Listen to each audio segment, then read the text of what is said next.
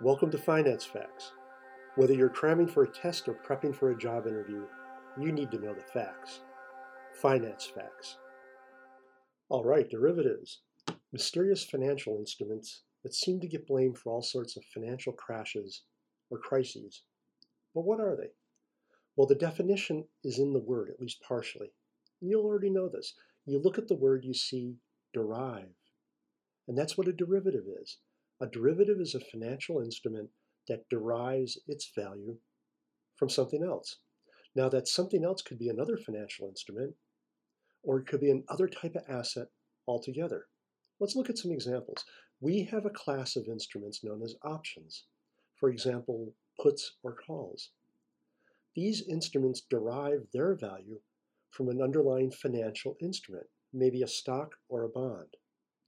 Another class of instruments are agricultural futures. These instruments derive their value from an underlying commodity, maybe corn or wheat. Regardless of the specifics, derivatives are financial instruments that derive their value from other instruments or assets. Thanks for listening to Finance Facts. My name is Dave Coker.